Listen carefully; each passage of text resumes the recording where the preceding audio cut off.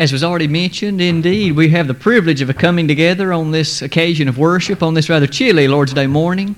But rather, we appreciate the warmth of both fellowship with ourselves as well as with God as we come together today.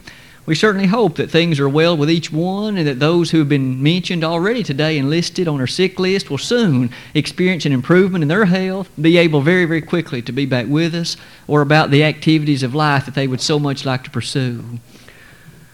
As you might have noticed in the bulletin as we made note of the title for the lesson this morning, perhaps again a bit of an unusual one in that our subject shall be that of biblical silence.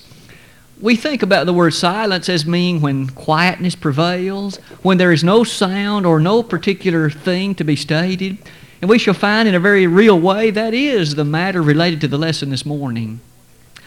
In fact, by way of introduction, I would ask you to share with me or at least think about some of the following concepts.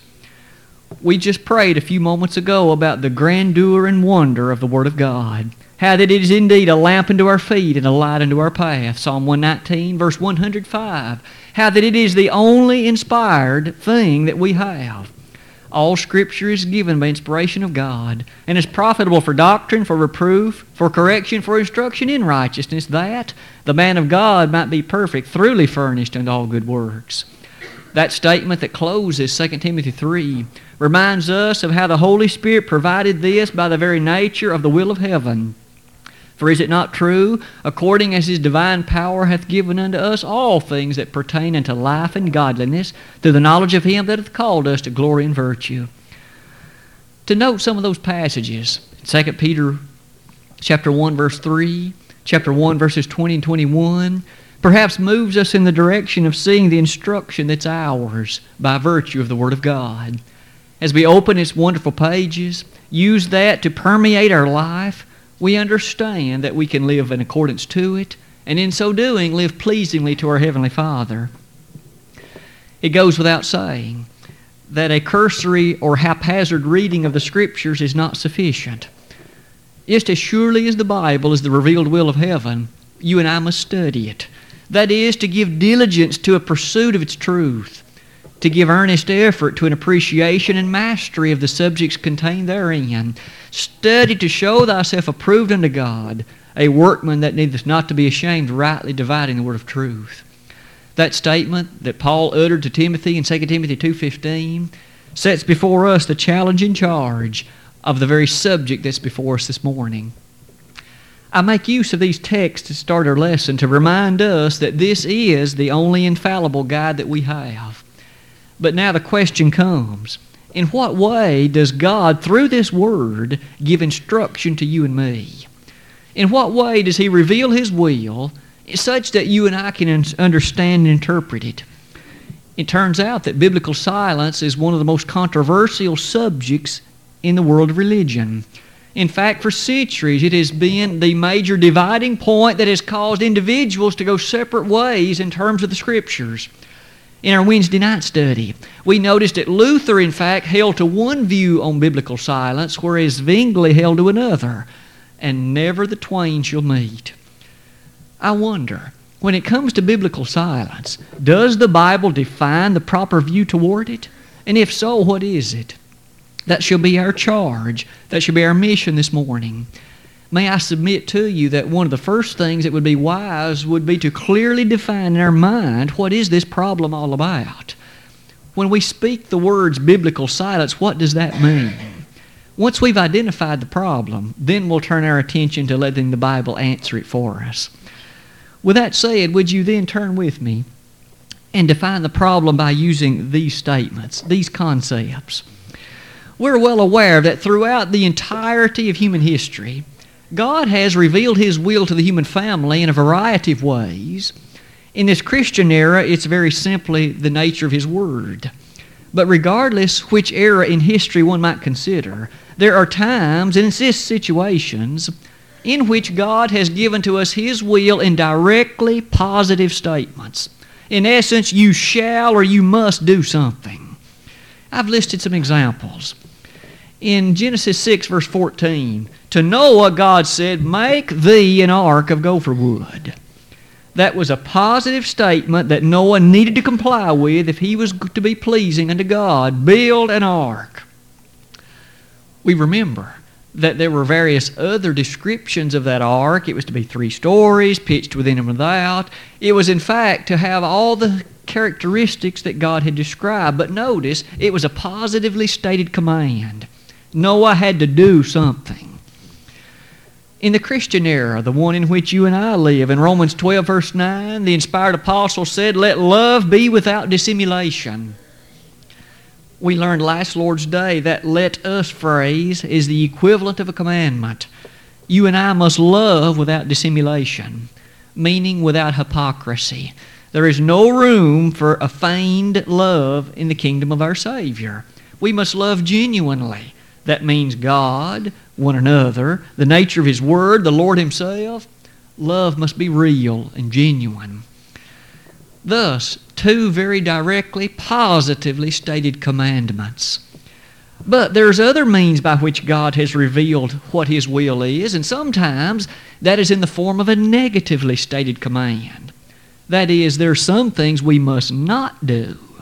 In other words, thou shalt not. In Exodus 20, verse 15, we see one example in the law of Moses when God said, "Thou shalt not steal." Very easily understood statement, isn't it? If these people, the Hebrews, were to abide and live in accordance to the plan of heaven, and thus to be pleasing to Him, one of the activities which was to be no part of them was stealing. Thou shalt not steal. That isn't that difficult to understand, is it? Notice, in the New Testament, that same form of statement is also made in passages such as Hebrews 10:25.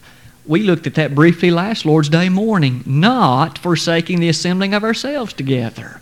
Thus, we aren't to willfully forsake the assemblies. We see that in these 2 instances, it is not difficult to understand what God has said. In the former case, we are to do what that positive statement has indicated. In the second one, we are not to do what He says we must not do in those negative statements He has made.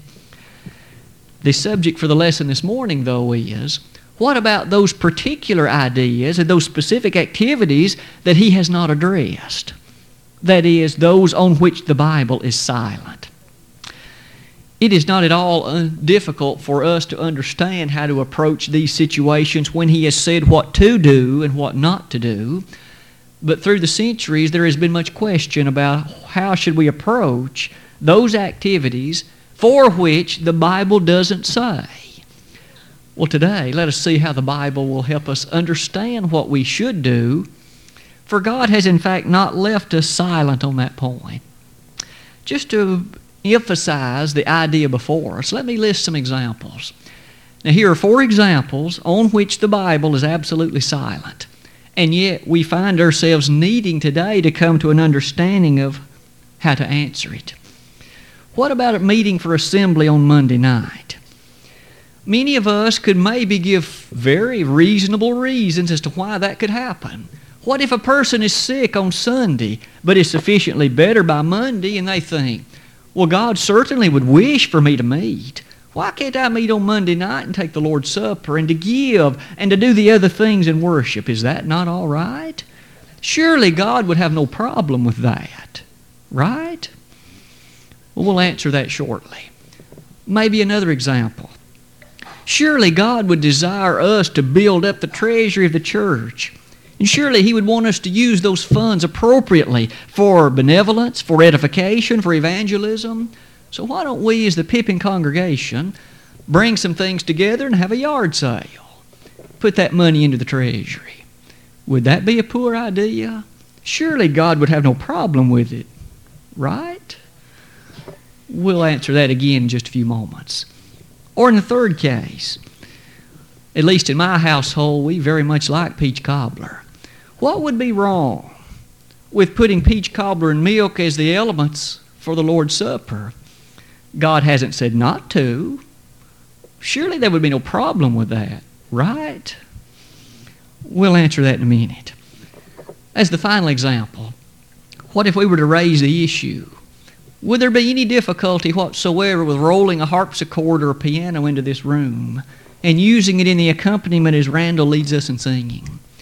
Would there be any problem with that? Surely, as long as it was a mere aid to our singing, God would have no problem with that. Right? We'll answer that again in just a few moments. But might I emphasize that in all four of those examples, issues that are very relevant are brought before us.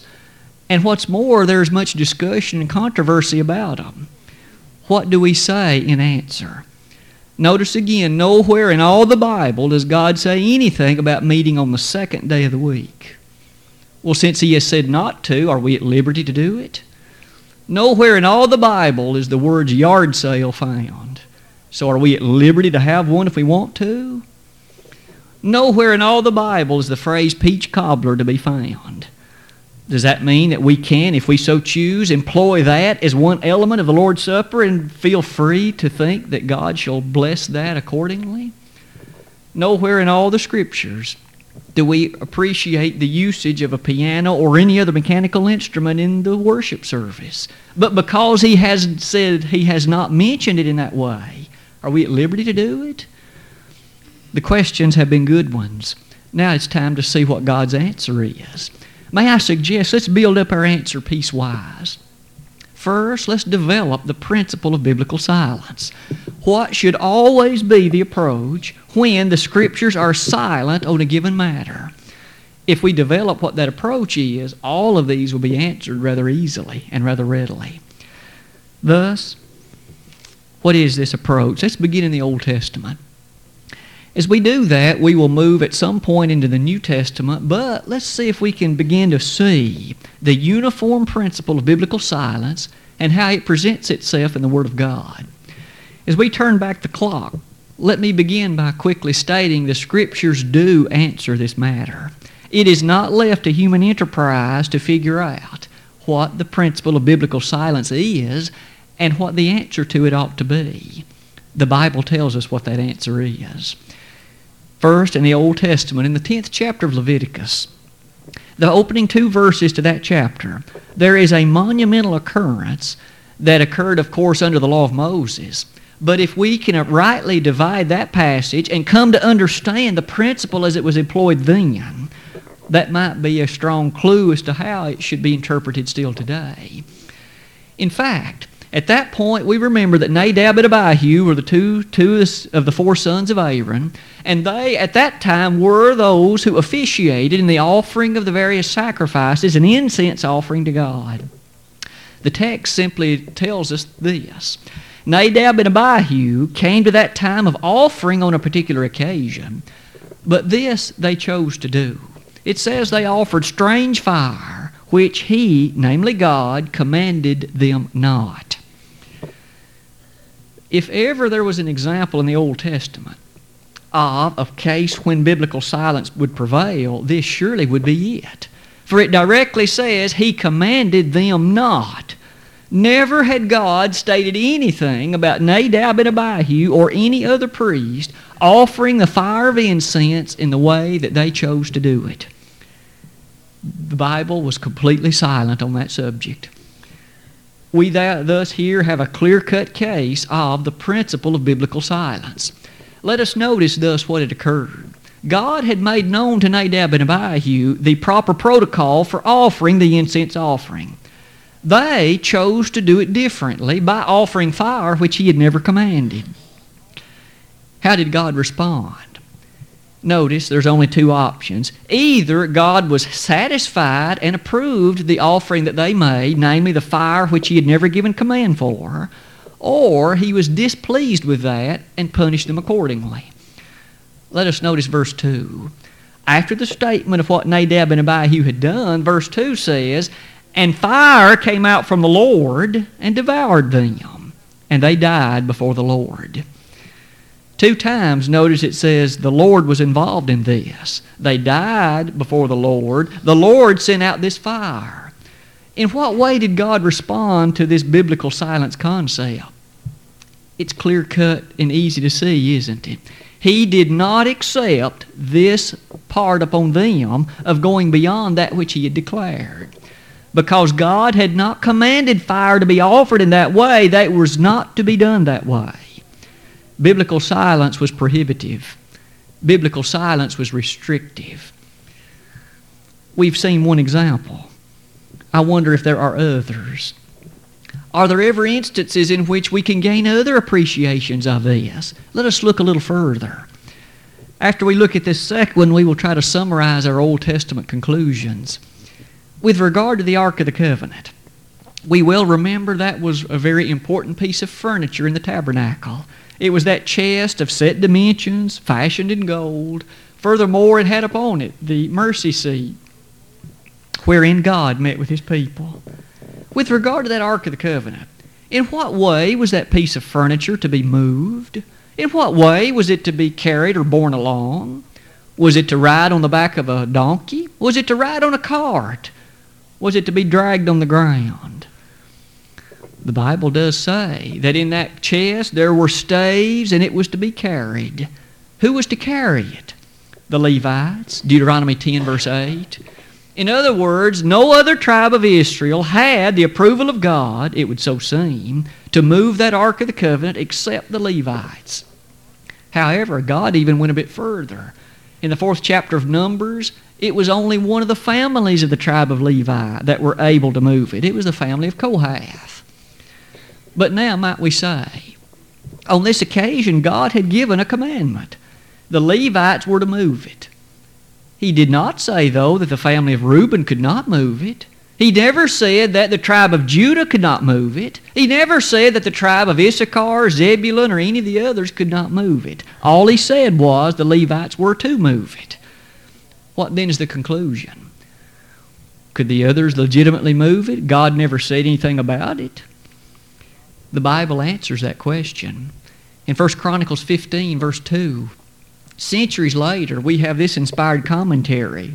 David himself, the king of Israel, said none but the Levites were able to move it. Notice, that means it was exclusive. That means that no other except Levi, though God never said anything about Dan, Reuben, Simeon, or any of the others, only the Levites could move it. That means that they were forbidden to do so. Biblical silence, one more time, was restrictive. It was forbidding in character. Notice, so far, can we not say that God seems to rest strongly upon positive authorization for what He has declared? No person ever, including Noah, was able to go beyond what he had said with his blessing. So far, in terms of restriction, both examples have been of that vein. Might we ask about the New Testament? That is the law, of course, under which we live today. Let us look carefully at some New Testament texts and see what the principle of biblical silence is under our era and for you and me living today. In 1 Corinthians chapter 4, verse 6, we encounter a passage that was written, of course, by the inspired writer. And as he wrote this to that church in Corinth, we are certainly aware that that congregation was beset with problems, difficulties, and misunderstandings. And throughout these 16 chapters of 1 Corinthians, they were admonished to repent and admonished to make things proper and right. But an interesting text is found here in the heart of chapter 4. I would ask you read with me verse 6 of that chapter. And these things, brethren, I have in a figure transferred to myself and to Apollos, for your sakes, that ye might learn in us not to think of men above that which is written, that no one of you be puffed up for one against another. The American Standard Translation perhaps makes that even far easier for you and me to easily appreciate. Notice again the wording in that translation would read as follows. And these things, brethren, I have in a figure transferred to myself and to Apollos for your sakes, that ye might learn in us not to go beyond that which is written. With regard to what was written, Paul laid great emphasis upon it. And to those in Corinth, they were expressly told, you must not go beyond that which is written. What is the clear implication? That what is written forms a boundary. What is written is the entirety of what confined within it, we are at liberty with God's blessing to do.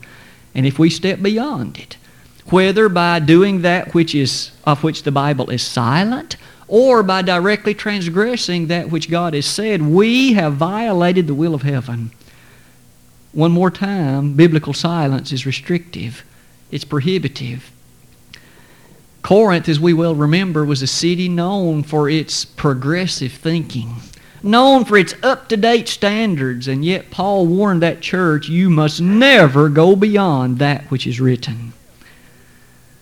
For the people of Corinth in the ancient era, and for the people in our day, this book forms an ironclad fence that identifies within it what God deems acceptable, what God approves, what heaven shines its blessed glory upon.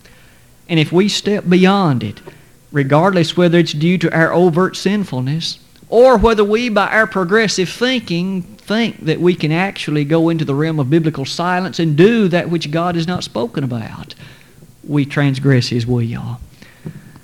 Not to go beyond that which is written. Is it not easy to see yet again that that upon which the Bible was silent was not approved? How about a second example in the New Testament era? This one again draws upon an Old Testament case. It's found in the heart of the book of Hebrews. One of the sections in Hebrews speaks so beautifully about the nature of Jesus, our King and our priest. In that comparison, might we remember in the Old Testament, a priest officiated in the offerings. As he came to the altar, he would in fact slit the throat of that animal and make all the various offerings that God had commanded concerning it. But the Hebrew writer makes a very interesting statement, both in chapter 7 and in chapter 8, and in particular verse 4 of chapter 8. Something interesting is said about Jesus Himself. I would ask you to read that verse with me. Hebrews 8, verse number 4. For if He were on earth, and the He, of course, is Christ, He should not be a priest, seeing that there are priests that offer gifts according to the law.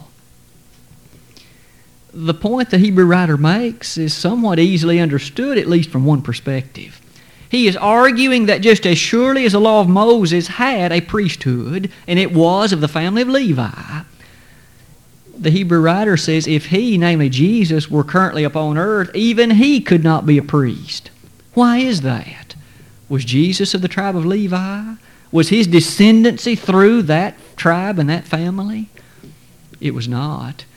In verse 14 of chapter 7, we learn rather directly that Jesus was of the tribe of Judah. And what's more, the genealogies in both Matthew and Luke affirm the same. But now, here's the point for our lesson, isn't it?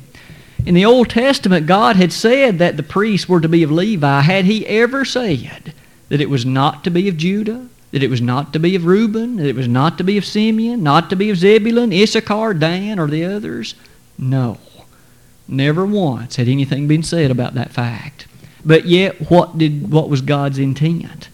Jesus, though of the tribe of Judah, could not be a priest under the law of Moses. One more time, biblical silence is restrictive. It's prohibitive. Even the Lord, the very descendant through the tribe of Judah, could not officiate as priest because God had never authorized those of Judah to function in that way. 4 times now we've seen these examples, and 4 times the conclusions have been the same. Where God has not authorized, that activity is forbidden.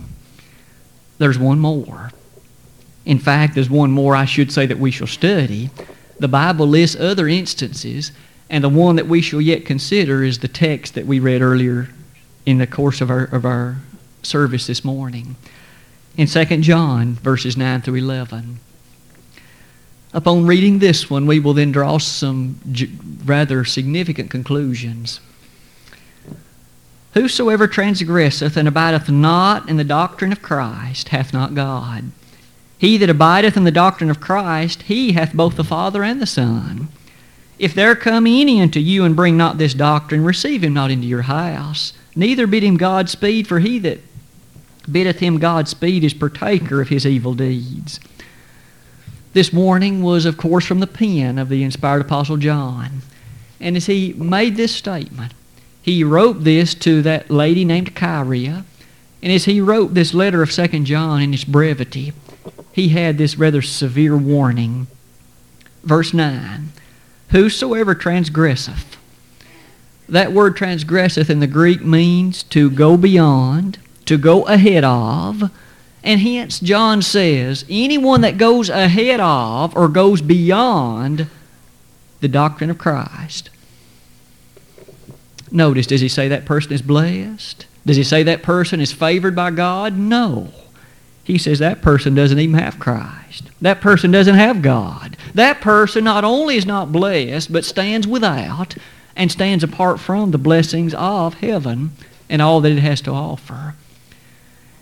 It's a fair thing to see that this text, by usage of that phrase, go beyond, or to go ahead of, or to proceed in front of, or to lead, that directly means that you and I can't think that we're ahead of Christ and lead into places that He hasn't authorized. No man has that prerogative.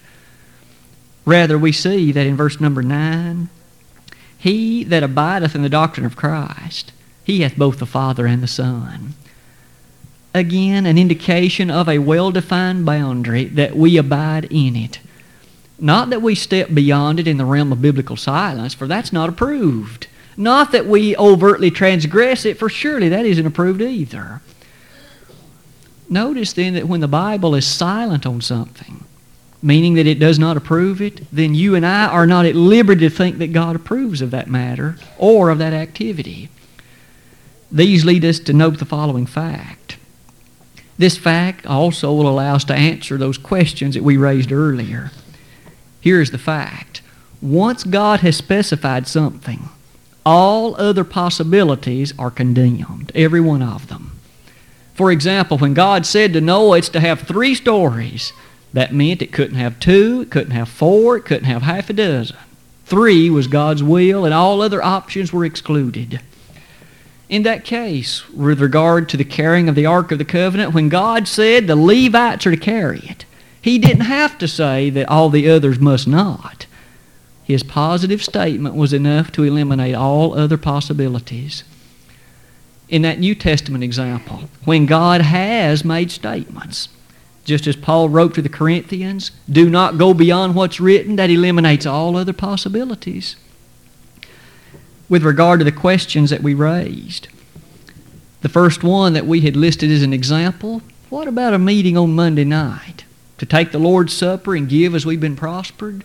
Nowhere does the Bible mention anything about a meeting on the second day of the week for that purpose. But now we've learned what the principle of biblical silence means. Because God has nowhere authorized it, that means He condemns it. Furthermore, what has He said? In Acts 20, verse 7, when the disciples came together upon the first day of the week to break bread, notice they met on the first day of the week. In 1 Corinthians 16, verses 1 and 2, when on the first day of the week they gave as they'd been prospered, God has said what day we are to meet for that purpose. That excludes all others. We're not to meet on Monday, Tuesday, Wednesday, Thursday, Friday, or Saturday for those purposes. They are forbidden by the principle of biblical silence. Or what about the second case? The providing of funds for the treasury of the church. Notice again, many good reasons some might wish to provide. Should we not want that treasure to be as large as possible? Should we not desire to build it up to maximal amount so that we can supply more preachers or do other good works? Might we notice what has God authorized? In all the New Testament, only one means is described for the inclusion of the treasury. It's the free will offering of the saints. Mentioned not only in 1 Corinthians 16, but also in 2 Corinthians 8 and 9. And so now, what is our conclusion? Are we at liberty to have a rummage sale, a yard sale, a bake sale? No, we're not. Because of the principle of biblical silence. God has specified the manner in which the church is to be funded, and we are not at liberty to go beyond what He has said. It is not our desire, it is not our prerogative to make other choices and to proceed in other ways. Thirdly, we raise the matter of the Lord's Supper. I particularly use the examples of milk and peach cobbler. Maybe that's some of the favorites of your family too. But might we notice there is a fundamental principle here. Nowhere in the New Testament does he ever say you must not use peach cobbler and milk. He doesn't ever say you must not use chocolate gravy and biscuits. But does he have to say that? No, he doesn't. Because in Matthew, Mark, Luke, and John, in all four instances, as well as 1 Corinthians 11, he's told us what he did authorize. Unleavened bread and fruit of the vine. That means all other things are eliminated. Every other possibility is thus discounted. He has told us what he wants, and that is enough. In 3 instances, this biblical silence principle has been rather direct, hasn't it? It's led to straightforward answers. Maybe the last one. And I should be quick to say that this last one has been a problem in the church for centuries. In fact, we all know the matter that distinguishes today the Christian church from the Church of Christ. One of the main matters is the inclusion of mechanical instruments of music. They will stand and defend the practice. We ardently oppose it. Notice, nowhere in all the New Testament does God say, do not use a violin, do not use a drum, do not use a piano. That's not there anywhere. But here's the matter. By the principle of biblical silence, what has he said? And according to this principle, given that all other options are thus eliminated, what he has said must be the only approved thing. Let us notice what he has said. In Ephesians 5, verse 19, speaking to yourselves in psalms and hymns and spiritual songs, singing, if I may emphasize that word, singing, and making melody in your heart to the Lord. Thus, there is no mention of an instrument. That music that is to be made is vocal. It's singing. By this principle of biblical silence, thus, all other mechanical options are outlawed. They are not approved in the sight of heaven. It is a sad thing that some seem to feel that the choice of a mechanical instrument, for example, is just purely one of personal preference. Some congregations like it and some don't. That is not the reason that we do not have a mechanical instrument of music. It's not up to personal preference. It is God's decree through the principle of biblical silence. He has stated singing, and all other options are thus not allowed. In Colossians 3:16, let the word of Christ dwell in you richly in all wisdom, teaching and admonishing one another in songs and hymns and spiritual songs, singing with grace in your heart to the Lord. That's twice. 6 more times in the New Testament, singing is mentioned. Not once is a mechanical instrument discussed. By the principle that we've discussed this morning, that matter is now settled, isn't it? As well as any other thing that involves biblical silence. Could we not perhaps summarize or conclude our lesson this morning in these words? There's no question that this principle of biblical silence is one of the most far-reaching and powerful principles anywhere found in the world of religion. And for a good reason. We should understand that we live 20 centuries after the New Testament was written. The things of society change. The specific matters of technology and what men and women can do are able to change. But those bedrock principles that are satisfactory to the God of heaven are forever etched in the Word of God, and the principle of biblical silence will not allow them to be changed, period. Thus, have we not learned this morning, in terms of conclusions, that in every age of time, God's rule concerning biblical silence is this: what He has authorized in His Word, He fully approves. But whatever He has not authorized, it doesn't matter what reasons man may give for pursuing it, it is not to be pursued. For God condemns it if He does not authorize it. Biblical silence is restrictive, period.